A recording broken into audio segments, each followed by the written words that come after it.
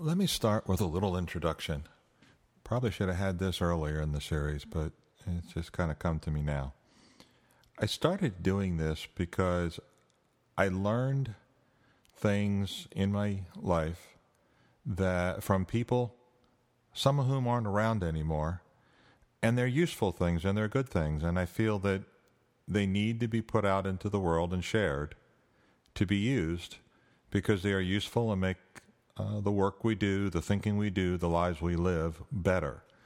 And I didn't get them until I was well into adulthood. And hopefully I can pass this on to get some more adults and maybe even some young adults who can use it earlier in their lives. Now, having said that, some of the items are things that I've used for years, so it's a bit of a presentation. It's a bit of this is how what I use works, and this is how I would suggest you give it a try at first, because there's some history in using it that way. There's other things I'm sharing are just conversations. I'm just missing the other person for the conversation. So I'm being real with where I am and do not mean to give any impression that I'm somehow got this all figured out and know exactly how everything should be going. It's a journey.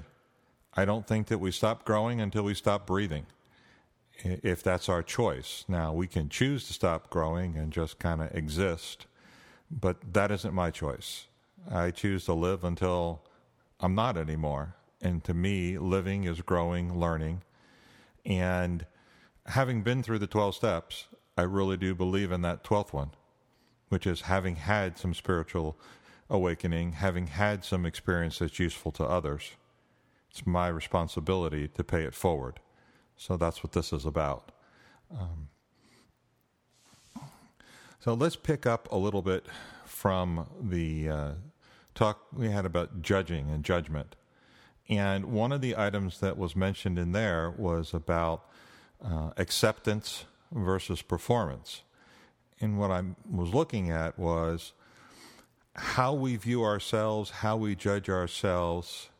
Are we accepted by other people? Are we accepted by ourselves? Against what standards? And often those standards are some level of performance. I'm not going to get into the whole the spiritual direction now, but it is one of the growth areas in my life to believe that I am accepted as I am and as I was created to be, flaws and all. The flaws were there so that I would work through and grow and have something to grow from, not something that I have to remove and get better from my life to be a better person. But as I said, that's something that I'm working on. What I have discovered is that my nature has been, for much of my adult life, maybe even the pre-adult and the teenage years, performance-based. I had to be worthy. I go back to the takeout line from Bill and Ted's Excellent Adventure. I'm not worthy. Well, I felt that an awful lot, that I wasn't worthy of some of the good things that happened to me. And when they didn't happen or something didn't work out, then I must not have been worthy, which is why I didn't get them. But it also meant everything I had to perform for. I can think back to opportunities that I was presented. I turned them down because I didn't want to be owing anyone. I didn't want to be beholden to anyone. I was offered a job by the vice chairman of a corporation. Now, today I recognize having a mentor and having someone in your corner at that level is a gift beyond a gift for someone starting in their career. But I didn't want to owe anyone, so I took a different job. And I'm in a different place and went a different journey, because that must have been what I needed to take.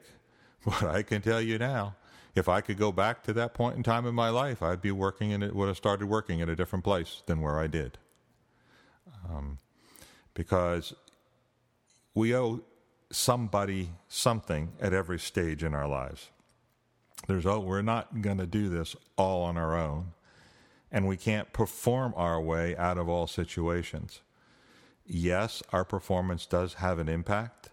Yes, it does make a difference, but it doesn't define us by value. Now, I say that within the social norms. Somebody who's a serial murderer or, does horrible things, human trafficking, that's evil.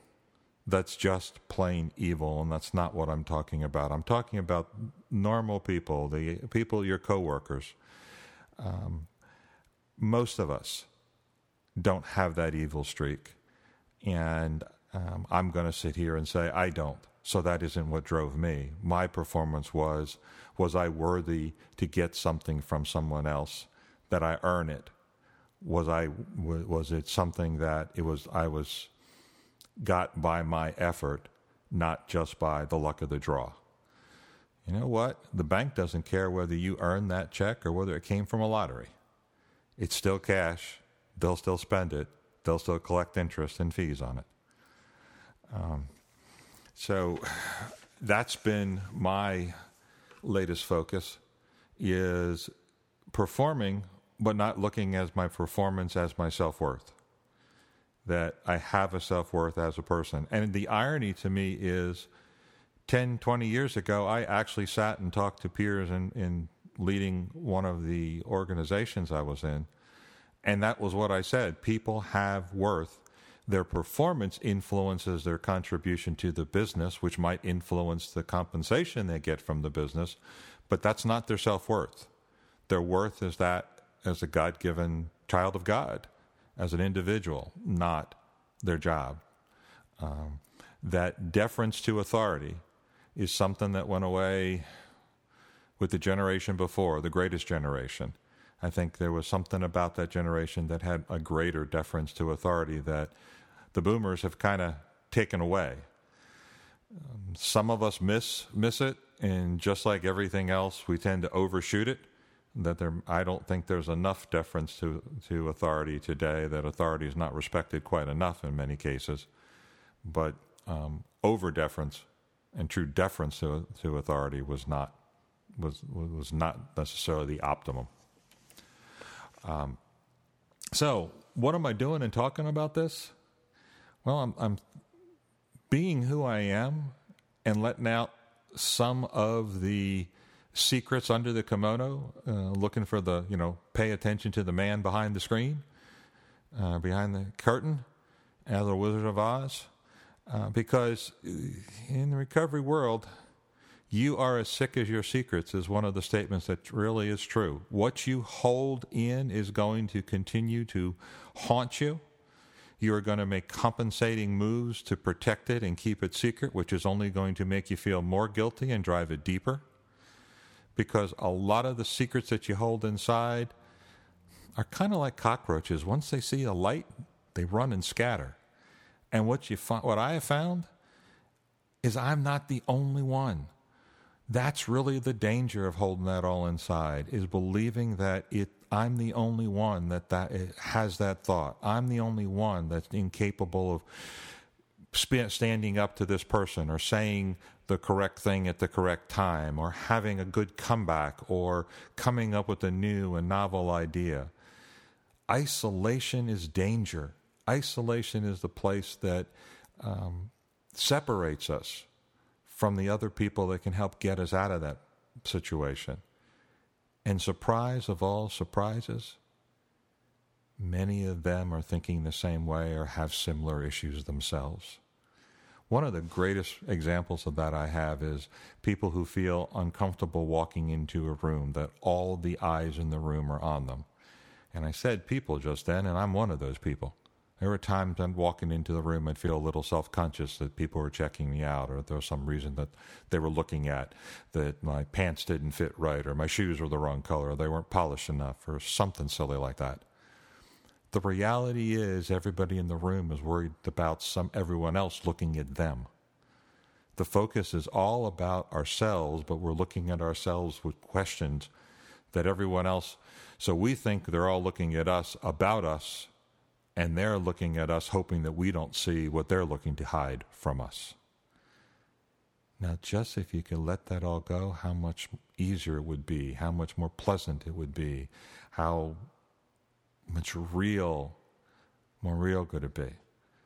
And I found places like that. I found meetings where people let down that facade. They drop that mask that they put up to protect them from others, and let down their hair and say, this is where my problem is. This is what I'm having trouble with. And others have similar problems currently or in the past. And if it was in the past, they share how they got through it or what they experienced in it. So at least there's some camaraderie and maybe even some ideas on how to move forward and how to move out of it. But it doesn't happen in isolation. It doesn't happen all inside. So that means that we find someone to talk to. If we want to go a professional route and believe that we want to keep it all secret, then find a therapist. Have a trusted friend that you know will keep what you share between you and not make it part of a discussion with the third party. One way to do that is that you both share something that you don't want out, and that's sort of a quid pro quo that keeps everybody honest. But on the flip side, how much is your pain worth and how much is it costing you? So letting it out may have a value far, far greater than what you think you're protecting by keeping it in. Because what does it matter what someone else thinks of you? It comes down to what you think of you, because that guides your behaviors, and what God thinks about you, because that guides how you live your life and where your eternal life will be.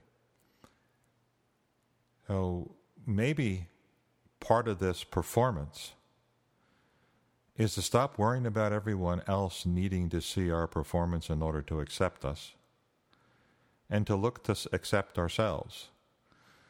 Along that line, there's an exercise, and I keep coming back to it, but it was from Louise Hay in her book, How to Heal Yourself, and she might have shared it in other places, but that's where I found it.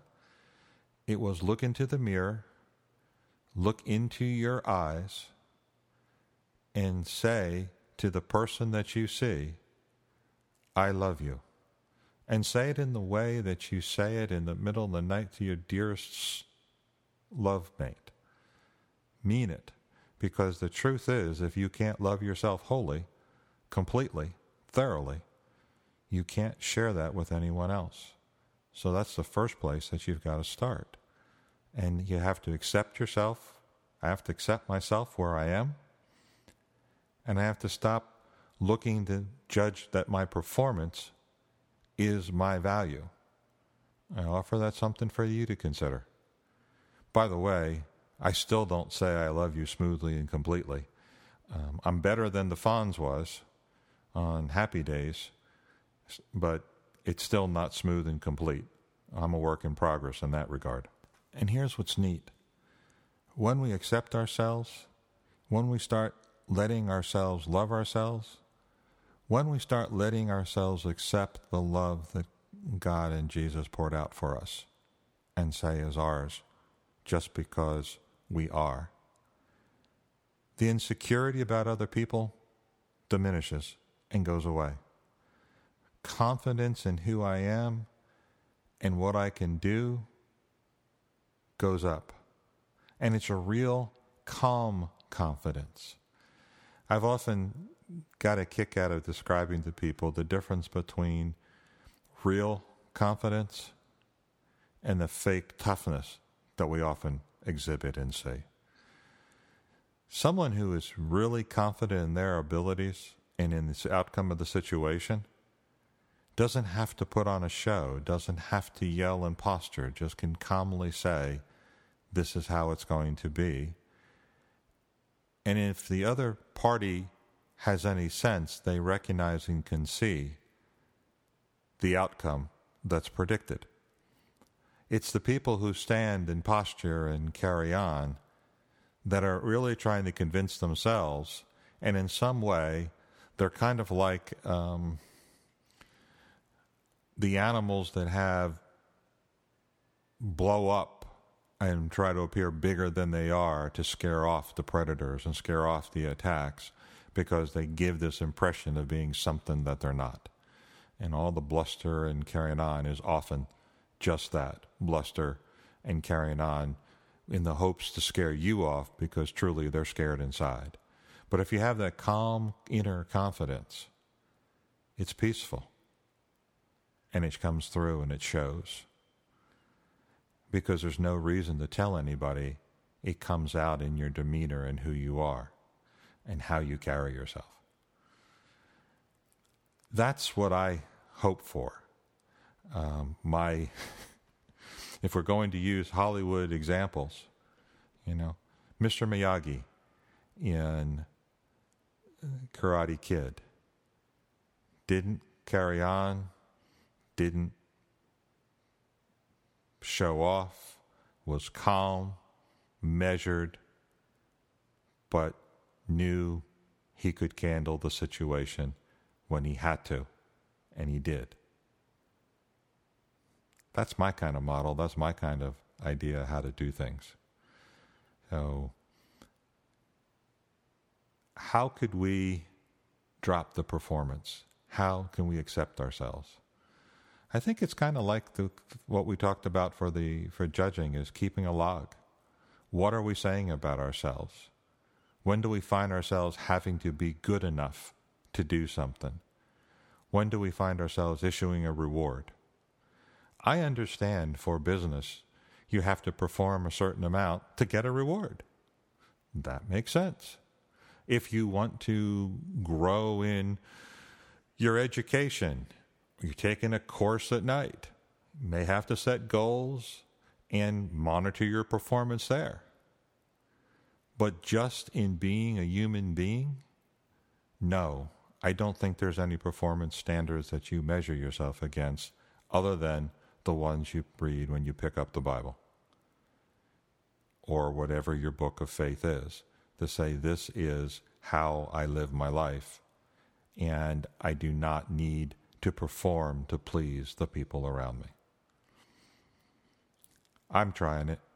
Give me your feedback on how you think about it. In fact, tell me what you think how I did here. How's that? I still got performance desires inside of me and looking for feedback. Be well.